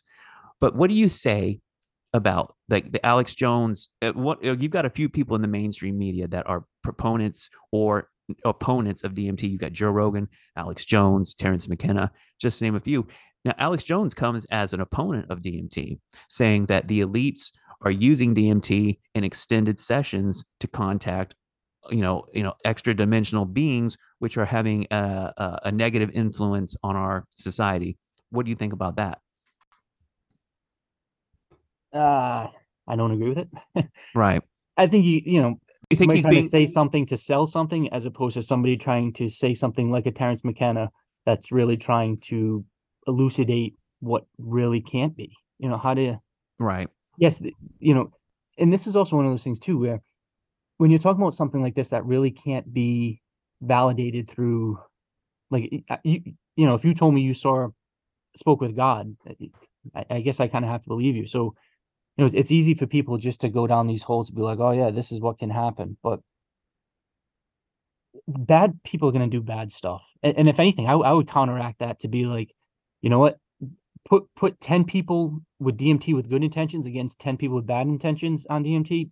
I'll be on the side of the good, and I think we'll squash them. And I had, something similar to that in one of my sessions, where I felt as though I had this really darker kind of bad energy. And it was, so I'm in the middle of this state, and I kind of laughed it off, and I was just like, no, like, not happening. Like, get the hell away from my space. Like, I'm in here, exploring this universe, and you think you're going to come and attach to me. And I felt, I don't know if that maybe gave me undue confidence, but I feel very comfortable that the people with the positive intentions can also use it for the same amount of good, just like any tool or any vehicle or any even just philosophy. I mean, thoughts can be just as dangerous as actual things. So it's all with the intention. I think everybody that I've come across that has done it has felt a connection to other people in a much more innate and fulfilling way. I think there's this connection to universal source, like you had mentioned, closer to that path to God. So your definition to God is going to be different from most people's, but I agree with that statement in whole, because you're part of that same universal source and energy, and it's there are going to be some self-destructive aspects to it, but all in all, I think it's more of a positive energy. I think it's more of an expansion. Now, you talk about how everything's kind of downstream from the mind. I mentioned also how, studying science, but as well as studying religions, I studied a lot of like the Hermetic information and like the Emerald Tablet and the Kabbalion and stuff like that. And that's supposedly one of the oldest pieces of information. And that, the first principle of that is principle of mentalism. And you go down like those 7 principles, and it's all the most basic stuff. And every one of those principles, I think in a DMT session, get very explicitly proven. Mm-hmm. That yes, all of these, the law of vibration, the law of correspondence, the law of polarity. If you come out of a DMT session and you don't think that everything is vibration and everything is mental, then I don't That's know. the thing, man. You are Like, smoking DMT. exactly. I mean, the big takeaway from constant psychedelic use, floating in is we're in some kind of dream that perpetuates itself every day. Like, you dream at night and it kind of just disappears, but we keep waking up in this same dream. And there's, as much as there's a physical material aspect to it, like, for example, I always point to miracles. A miracle doesn't have any kind of like mechanism behind it that we can quantify and prove and talk about. It just happens. Like something can completely change that you didn't expect. So if that's the case, that's possible at every second. It's not just that a miracle just happens and it's not possible again to ever happen. Miracles are constantly at your fingertips. It's just tuning into them. Exactly. I think that it's a dream. It's malleable. It's based on your consciousness and your mind. It's an amalgam of your consciousness. Like, and I don't know if you believe in reincarnation in your past lives, but I do think that some of that may perpetuate and continue into your current existence. Do you believe in reincarnation? Like, what do you think about God in the afterlife? So it's changed over the years, and I don't want to say that I'm some scholar of religions, but I was raised the Catholic. I think that's probably the religion that I least resonate with. But I've studied Hinduism, I've studied Buddhism, Taoism, atheism, basically trying to come up with some universal thread. And I think there is a higher source, there is a higher being, there is some sort of conscious energy that is there, that's overarching. As far as like, Do you think it's you? karmic recycling, I really feel as though energy cannot be broken down. I feel as like the ripple effect of your vibrations are indefinite in both ways, and in that, yeah, that's why I'm not afraid of death. Like I really, it's just my energy will manifest in another form. Now I don't know if that's another human form, if that's another Right. Your animal, if energy's that's a never higher lost. being or a lesser being, but I know my consciousness and because I've seen it. I've seen what my consciousness looks disassociated from my physical body, and it has nothing to do with my body. Mhm. And I'm, once again, to say this, people that experience it are gonna be like, oh yeah, I agree. People that haven't done it, they're gonna be like, this guy's a whack job and he's lost his mind. Um, I'm very comfortable knowing that I am way greater than just this mass of flesh and bone. And I kind of hope for that prior to DMT. Now I fully know it, and maybe I'm a fool for that, but you know what? Let me ask you this. This is an interesting concept I've kind of been throwing around quite a bit lately, which is, okay, let's assume we're in a dream. Life is a dream. We're in a dream. And so when you take psychedelics, you're just having a dream within a dream. Have you ever considered that? That there's no Well, exit to psychedelics. I mean, they do give us obviously information within our dream that makes our dream better, right? Our human existence. But I'm really speaking more to the aspect of like using drugs as showing us like this is what's on the afterlife. This is outside of samsara or life. Like this is what happens when we die. this is the Or Matrix. right. So do you think that psychedelics, maybe acid, maybe DMT, are showing us that this is what's on the other side of the human experience, or that we are in a dream and the psychedelics are taking us deeper within the dream? Like you're in a dream and I, you're smoking weed, right? Or you're high in your dream, but you're not. When you wake up, you're not high. You just dreamt that you were smoking weed. I think that the dream state and the lucid dream state and that meditative state or the DMT state, all of these different vibrational wavelengths of how your brain can operate somehow allow you to see the bigger picture. Now, whether that be, like I said, the Matrix or some, are we just in some game, or is this just a dream of a dream? I'm not I'm not sure, but I know when you do DMT, it lessens that veil. Like it allows That's what it I think it, too. it But it, allows like instead of having a definitive line, like if you have water and oil sitting on one another, there's a clear line between oil and water. mhm. The DMT allows that to just completely disintegrate that boundary, and that's that's like seeing that ghost. So if you see a ghost, how do you even put that into words, and what does that mean? Once you realize that you're somehow, and that, I think that's where synchronicities really come to play, where just the mathematical probability of these events happening, and that was Jung's whole argument, is that it's way beyond mathematical probability, and the event in itself may be completely insignificant, but when you combine it with one, two, three, four, five, seven different things, and you have this factor multiplication happening. I don't know Yeah, if you the how do you synchronicity. describe it? Yeah. And You here's can't. maybe a stupid example, but it's one of those like, holy shit, we both got goosebumps. I was in the hospital waiting room the other day with my girlfriend, and a mother walked in with her son, and his first name was Ben and his last name was Riggs. So she comes in and says, Ben Riggs, Briggs. The second she finishes saying S, a guy walks by with a Briggs nursery farm. So it wasn't Ben Riggs, but it was Briggs. And the Right. second she spelled it, he walked by, and it's like, all right, Briggs Nursery is a nursery around here. Briggs isn't that unique of a name, but really, like the second, not by a second or two, like the second she finished his S, that guy walked by, and that was just one of 10 scenarios that I could point out that day. And it's like, so if there is some sort of overarching, not even control, it's almost like, I Well, you were in the right spot, though. I mean, that's how I would look at that. If I was experiencing that level of synchronicity, like sometimes I'm like experiencing no synchronicity and everything's going against me. And it's like, I'm like way out of alignment. I need to check myself. I need to center myself because I'm in the wrong spot here and I'm acting on ego. Now, you're smoking DMT all the time. I haven't done that like you, where, do you think DMT is ego dissolution? Because with these these people that lay down and do the DMT for a long time, a lot of these reports are saying, like unlike LSD, unlike mushrooms, that you don't have complete ego dissolution. I disagree with that. I think that I've been completely melted down into the ground and shown that I am not this mind and body, and I am something else that is maybe potentially infinite and never dies. So I'm just, again, always trying to reconcile people's experiences versus my own. And I've always come to the conclusion that you trust your own experiences more than other people's. Because a lot of times it's like people are just quoting the Bible at you, and they've never experienced anything but what the preachers told them. You know what I mean? It's like they're going on somebody else's experiences. So I've always been, the your personal experiences trump everything else, even other people's books and stuff. Yeah, I agree with you. I got completely melted into the floor. I got pulverized. There is, and not to say that you don't have those flares of ego come up. Not that, especially as I'm in this rebuilding period in my life. Yes, there are certain things that I want to achieve.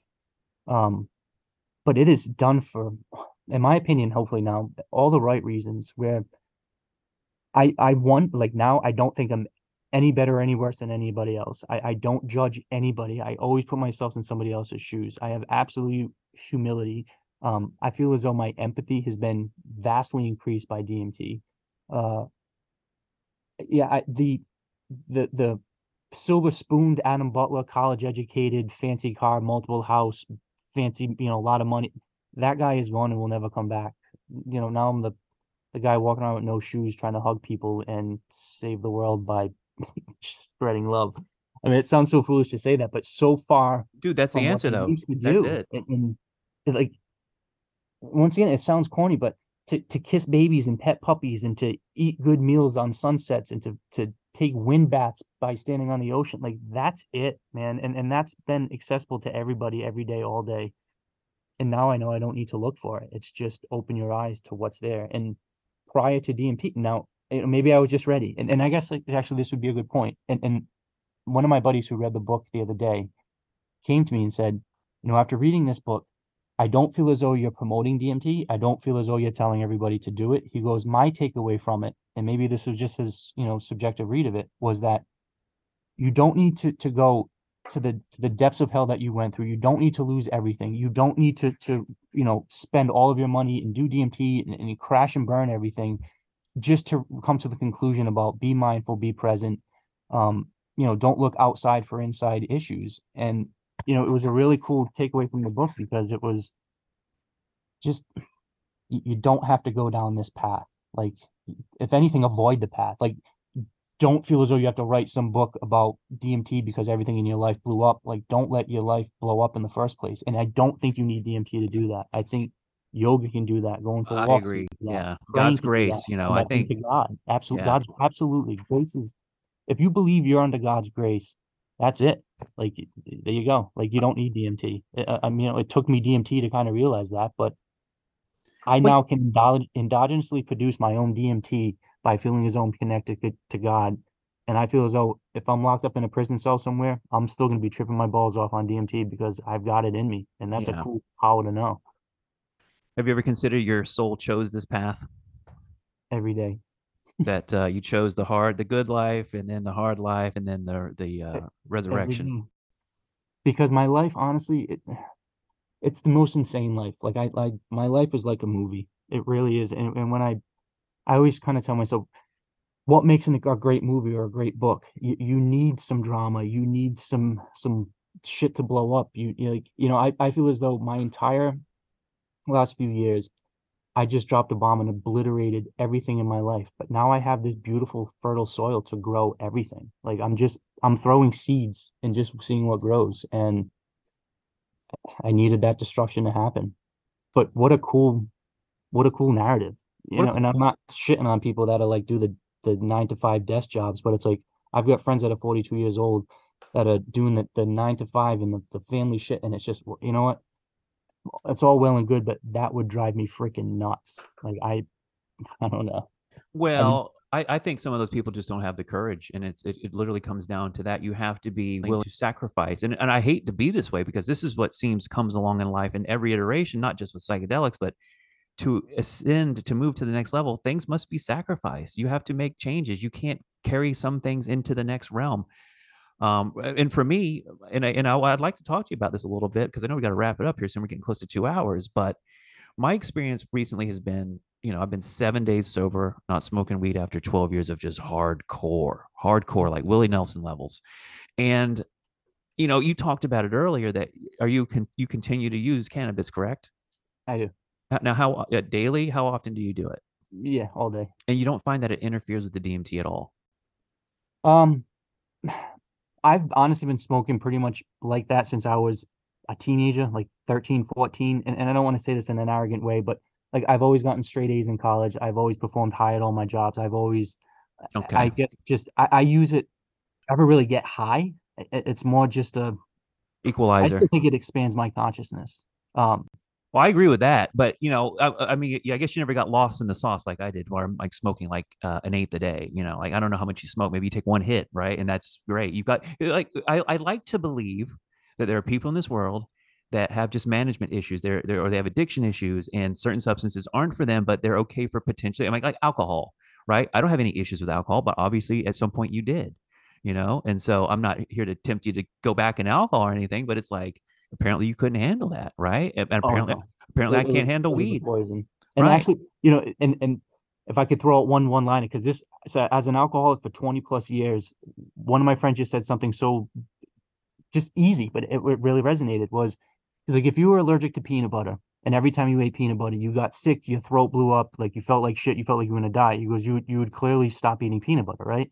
He's like, so every time you drink, you're going through you're waking up hungover, you're getting into fight, and he's like, so you're clearly allergic to alcohol, and not, it wasn't in a judgmental way. It wasn't like, oh, how could you possibly be allergic to peanut butter? What a loser. It was just like a very, your body just doesn't handle it well. So that, that gave me a different perspective. Like, what am I doing? I'm consuming something that Wow. clearly doesn't, jive well with me. And That's with the weed, like, I'll pack a bowl and one bowl will last for hours. that's what I'm It's saying. You can handle it. You have it under control. For me, you made a really perfect point there because that was how I was able to turn the corner on weed, which was it was kind of like the Alan Carr non-smoking thing, which was like this is a burden. Like, why are you continually saddling yourself with a 500-pound gorilla yeah. for a temp like a very and in my case because the tolerance levels are sky high, why are you letting this 500-pound gorilla ride on your back every day when you're not even getting anything out of it anymore? Like I wrote a list, and on the list I had the good things, and it was like two good things. It was like temporary pain relief and just the ability to disassociate from bullshit. And on the other side of the column, the bad column, it was like 50 things. It was like money and like you're lethargic and you're not as funny, you're not as sharp. And it's this whole like religion I have of like I gotta smoke weed, I gotta do this, I gotta eat, eating Pop-Tarts at midnight, you know what I mean? With chocolate milk and bullshit. I'm like, my life has completely gotten better in the 7 days that I've stopped. And that's a great If it feels like it works, keep doing it. that's a great analogy though. Like if you're allergic to peanut butter, why would you keep eating it? That's a better way to put it than I put it, which is, you're engaging in something that's obviously harmful. Why continue? Well, and the prerequisite to that statement was, Adam, you're one of the most intelligent people I've ever met, and I respect you on so many levels. But like, man, you're a fool. Now this guy, he's now I think 14 years sober. So at the time he was 11 years into it. So he had gone through the same path and saw my pain and was just Mm-hmm. like, you have everything in front of you, but it's all going to get taken away. So that actually tonight I have two other conversations, both with people that are using psychedelics to help with their sobriety. Mm-hmm. One's a young guy, and the other one I actually don't know if it's a man or woman or not, but it helps. Yeah, alcohol just did not work with me. Yeah. Uh, What? And that's oh, another thing. Oh, go ahead.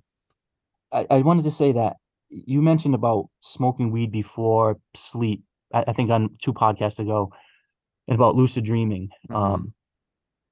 I love lucid dream. Every time I go to bed at night, like I'm active in my dreams. I remember my dreams. I can coherently move in my dreams. I get messages from my dreams.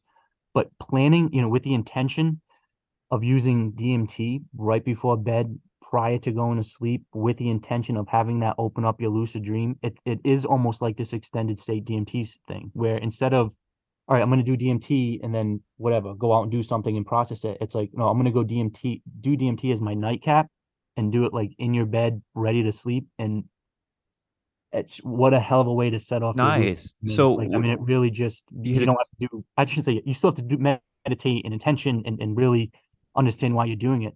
But what a way to just open the portal up.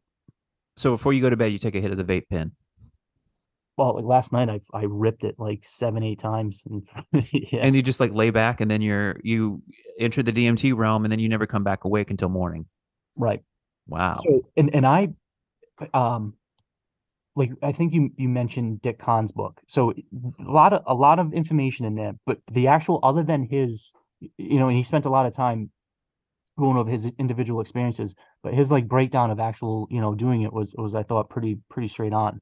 Um, I just lost the point I was going to make. Dick Kahn All right, and his lucid point, dreaming, lucid dreaming, and uh, well, about excuse me, about doing it in the daytime and with your eyes open. I would say 95% of the hundreds of times that I've done DMT, I always do it with my eyes closed.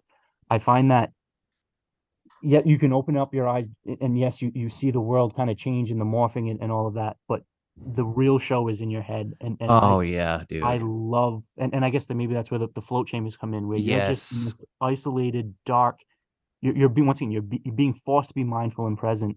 But man, what an experience that is to just dude. I'm telling you, that's why I push. Okay, if you want to take your psychedelic game to the next level, anybody that's listening, you start floating. You don't need to do the floating, the drugs in the float tank, but the floating is going to create a groove in your mind where you're able to meditate. There's one specific drug that I really think benefits from. I mean, of course, all the psychedelics do, but LSD is a meditator's drug. The more you're able to be still, the more you'll be able to cut out the outside, the more you're able to go inside. The LSD pays off infinitely more than it does with the waves and the walls breathing and stuff like that. That's cool, and it shows you something about reality that potentially it's not as solid as you think it is. Who knows what takeaway you have from open eyes? But I 100% agree with you that do DMT eyes closed, because it seems to me in my experiences of doing it and also hearing about it, the open eyes only gets significantly crazy when you take a massive dose where it's beyond your eyes, right? It doesn't matter if your eyes are closed at that point. Have you experienced that where you've had open eyed, but it was just visual field of like, hyperspace?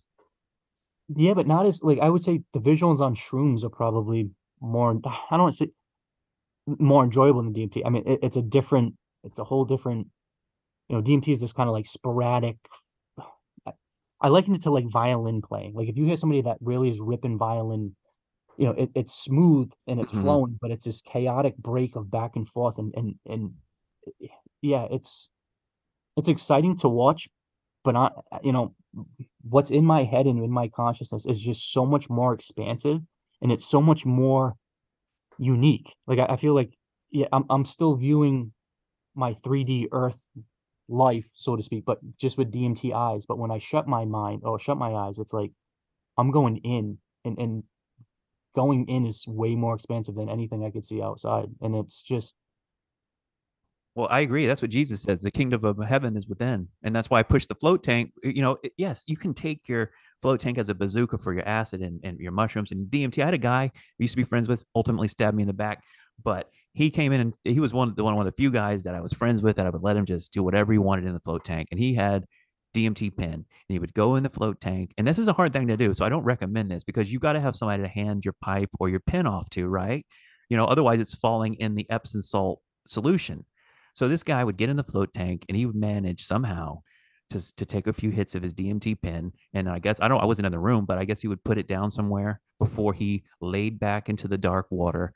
And he told me, he's like, Baphomet appeared and I could feel the energy of all the meat eaters in the tank because he was a vegan.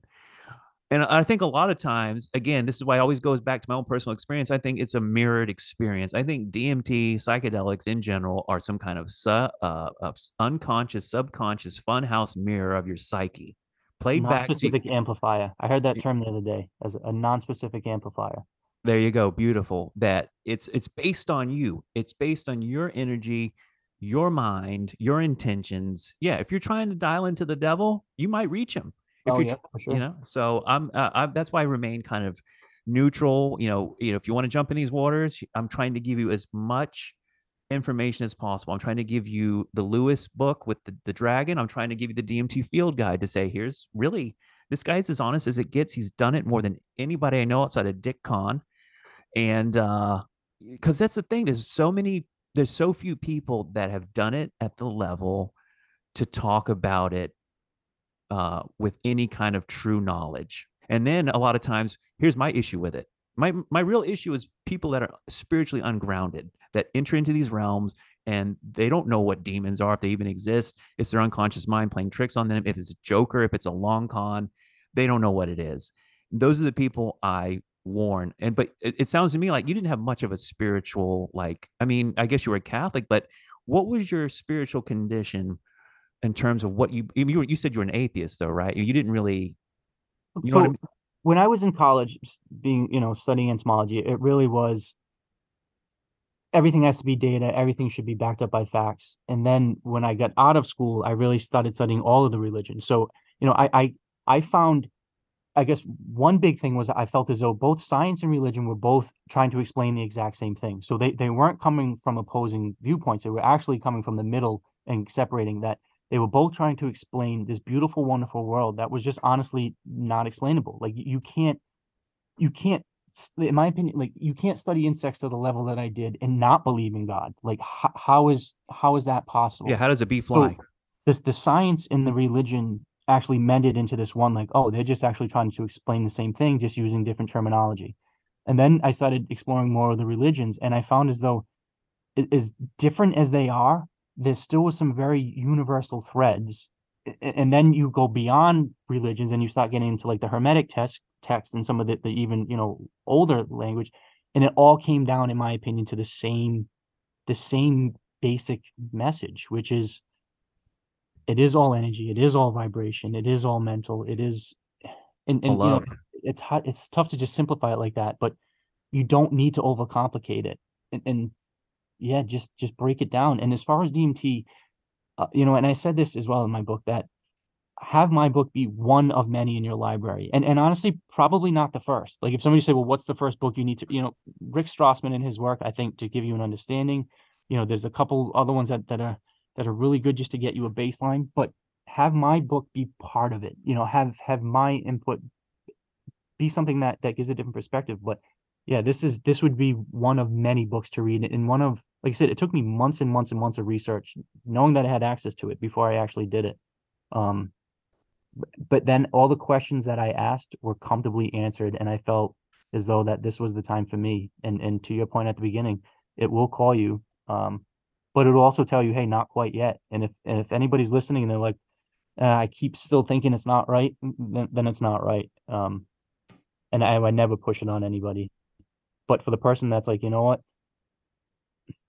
everything else isn't working and I've got to figure some shit out, and it really is a reset. It removes the plaque. Like it allows either your inner light to fully shine without the bullshit of society's plaque built upon you, or it allows you to receive the universal light from another source without having that plaque on you. Either way, DMT, in my opinion, blasts that plaque off your body for your light to shine and for you to receive it. And there's a lot of reasons why people are covered in plaque. you I know, you feel and I that too. we each had it our own, but I like your quote here. DMT and will crank up the heat in your brain to allow the congealed blockages to melt away. there you go. Your brain, you say you will fry your brain and you won't be able to return to your normal life. And I agree with that. When I was first getting into psychedelics and my life was like really being inverted, and I was okay. So what? I don't know what happened to you, but for me, it was the pain of the ego I was experiencing at the time of being slowly dismantled by God through my own misalignment to the truth, and also through God's new plan for me, and my job, my career, woman, um, my outlook on where I thought I was going. It was just permanently dissolved, and there's really nothing I could do about it but go into the wave. Hmm. So my thing is for people that are approaching these psychedelics, like I get it. You might be at your wits end at the bottom, then you got nothing to lose. But if you like your life right now, to any degree, do not mess with psychedelics because they will totally show you something that you don't even have any idea of even comprehending what it is. And that will, create that urge to understand, I think, what am I missing? Or is what's the meaning of life? Or I was totally wrong about what I believed about life. And then you will never be, you're right, you will never, ever be able to return to your normal life again post DMT. And that's what, death by astonishment, as Terence McKenna says, is the only real pitfall of engaging in at least smokable DMT usage. I can't speak for ayahuasca because I've never done it. It will, I mean, smoking DMT will blow up your foundational thoughts. Now, and it sounds like in both of our cases and a lot of people, my foundational thoughts were already blown up. Mm-hmm. I had really, I was standing on quicksand as it was. So it was, now if somebody is so sure that either they agree with God or don't, or that they know that there's like if somebody's going in this with this arrogant attitude, like, oh yeah, I've got to, yeah, it will rock you to your core, and it could completely dismantle somebody's. I mean, it could ruin relationships. Oh It could yeah, show that people don't love you. I mean, so yeah, but but it will it's show worth it the though. truth. It will show the mirror that you need to see. As Jesus says, the Oh, truth will set you free. And I do believe that, yeah, as much as you like your little ego trap that people are, their lives that they're stuck in, the cars, the women, the prestige, the academia, the being right about something or not, that it's not worth it in the end to hold on to a lie. no, nope. I want to know the And truth. I'd rather have people like you and I talking about putting ourselves out there. I'd rather have somebody appreciate, respect me, and ultimately love me for who I am than being fake around me or liking the facade of Adam. It's like, all right, Exactly. I can put on the showy things, but give me the person that will sit with me at the car and hold my hand and cry when I talk about my bullshit. Like, that's what I'll ride with. Yeah. Well, Adam, there's about 5 or 6 more things I could talk about, but I know you got 2 more conversations to have today, and I'm sure we'll have a part 2 at some point after we send you floating when I figure out where you're at, and we'll get you in the float tank. And Well, I'd I'm like to, I'm still in my travel mode, so I'm still kind of floating around the universe. So for okay. me to get on the road and drive, I'm down to go anywhere. Well, when I get you off the air here, we'll talk about that. So I was going to go through I'm not going to go through it actually because this is a small book. I don't want to spoil the whole book with this one interview, but you have so many chapters here. Let's go through the chapters. I'm just going to name them off. Who the fuck am I? The DMT, the miracle molecule. Let's take a trip. What a DMT session feels like and how to prepare for it. We didn't really talk about the transcendental sex and art and science in the bedroom, and because that's one of the things I've been really super cautious about knowing. Potentially the implications of psychedelic use and your psyche and the energy field, which is what are you opening yourself up to and what are you letting in with another person. And so not only forget about sex, I don't even do psychedelics with people unless it's one of these ones like 5-MeO DMT where you could like choke on it or something. I've never done that, but I would do that with a trip sitter. But I usually don't have a trip sitter because I feel like God can destroy me or not, and I'm okay with that. And I'd much rather deal with my own shit than other people's stuff.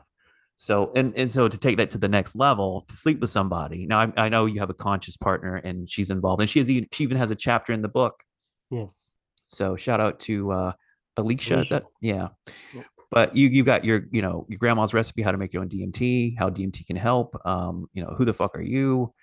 So this is a great book. I don't want to spoil the whole thing because it is a short read. It's 100 pages, which I appreciate. Again, I like people that are concise to the point. I don't need the bullshit. I don't need I'm doing it right now by talking. So I'm not being concise personally. So I just want to thank you. I'm going to leave you with the last word, and anything you want to promote, talk about, it's on you, my friend. That's it. Spread and promote love. Be there for one another. There's a lot of people are in dark places and they're afraid to talk about it. And I would say the biggest thing that I can take away from my experience with DMT is that now I see other people's pain, and I now have the confidence to go up to them and talk about it. So be there for one another, because you never know when you're going to be needing that person to lean on. And obviously, yeah, I'd love to promote my book. If you found this conversation interesting, by all means, please buy it. I mean, it's available on Amazon. You can get it pretty much anywhere. Do you have a website? Because I am kind of like, if you do buy it and you do enjoy it, can you please leave a review? Because I've asked like 50 of my friends that have read it, like, great book. Can you leave a review? And I'm going to leave a review as soon as I get off the. No one has. So nobody has. Well, I've got like 7, but I think for the Amazon algorithms, you need like 25 or 50 reviews, Okay. and then you start getting promoted. So like, guys, please promote the book. Please buy the book. It's like, what is it? Like $10-15? How much was the book? I can't remember. $12.99. And honestly, I would like, if you need one, I'll send you one. And I've been saying that to everybody. This isn't about making profit. It really is about spreading the message. And I've given out several books to people that need it. And I would say, that's the message. And I'll send free books to anybody. I'll send a PDF copy if need be too. And you're a first-time author too, right? This is the first book for you. Yeah, that's a really good job for your first time. I mean, it's the whole thing too. Forget about all the content of the book. It's like assembling the content. It's, finding a publisher. Is this print on demand? It is. Yes. Most of the books are now. Yeah. So I don't have a room full of books. Right. And I worked with a really cool indie publisher, so they help with the cover design and all the editing. Stillwater River. Shout out to Stillwater River. It's a great book. I could have just as easily bought this at Barnes and Noble, like it's a really good book. It's you go on Barnes and Noble. It's there in their Nook form. So. Oh, nice. That's right. Yeah. Okay. Awesome. So yeah, guys, go check out Butler's DMT Field Guide, a brief history, step-by-step recipes, and personal experiences from a DMT saturated consciousness. And I can say for a fact, you are enlightened. You have passed the test in terms of somebody that's qualified to talk about this subject matter. Very few people are, and you definitely are. Thank you for enriching my DMT understanding, and I look forward to conversating again in the future. Yeah, I look forward to it.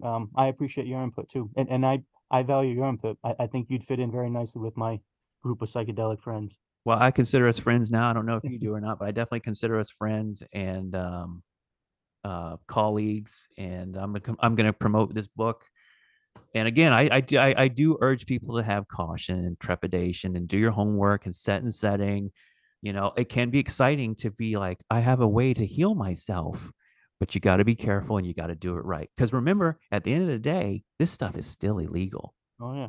And I do have my email address in the book too. And I would say this at this point in my life, I can say I'm open to emails. Like if I can help anybody by sharing a words of encouragement or even just my experience, I did put my email in the book specifically to hopefully be able to reach out and help some people too. So, I am accessible if anybody did want to talk to me as well. Man, I missed your email twice. I asked for your email like before we got on this call, and I'm like, and I looked back at our conversation, I'm like, oh, there it is in the conversation. And I looked, and you just said it was in the book. And I said, I must have missed it in the book somehow. But I appreciate, like, again, like my whole thing is about openness and honesty, and you definitely hit the mark there too, which is why people resonate. One thing I've learned in life, forget about what we're talking about. Anything that's honest and true, especially now in this world of inverted lies, people are like so thirsty for any kind of truth. Mm-hmm. So, and you offer a possibility towards healing, and really the most important thing I think is our existence, why we're here, what is God, what happens when we die, and being mindful and present. Yes, that's the thing. In the past or the future, just like this instant right now is the only one you have, and it's the best one. Like and yes, I get goosebumps on that. And the next, it's like just be there, and it'll all work out. And compassion too. The big compassionate takeaway of and I couldn't agree more. Like that's really been one of the big takeaways, and I think the most important takeaway is having more empathy and compassion for my fellow man. And I to the point where I have sympathy for the devil. I have sympathy for child molesters because I think that they were abused as a child. Not that I obviously approve of what they do, but at some point that person was a child. Maybe the devil, right? Lucifer was a child, right? So that is the extent of compassion that psychedelic use has given me, that I'm able to empathize with the worst of the worst people, knowing that they at one point were children. you know, that they didn't ask to be abused or be witness to whatever they witnessed to make them the monster that they are. So that's like really, I think the biggest, most important takeaway is compassion for your fellow man. I agree. Awesome. Well, guys, check him out. Adam Butler, DMT Field Guide. Make sure you buy a copy. Don't be a bum. He'll give you one, but try to use that law of attraction and abundance to your benefit. I think it's really important to support independent artists that are outside the system, and Adam definitely is one of them. So thank you so much. God bless you. You are enlightened, and we'll talk to you again soon after you float. Thank you so much. Have a good day.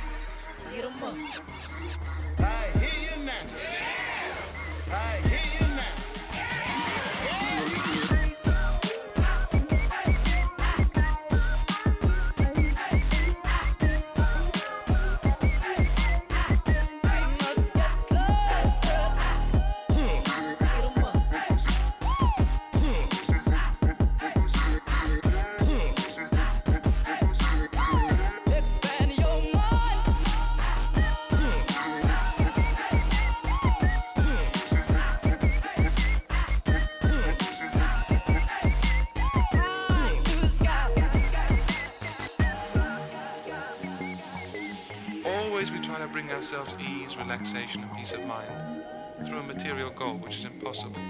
Nothing really satisfies.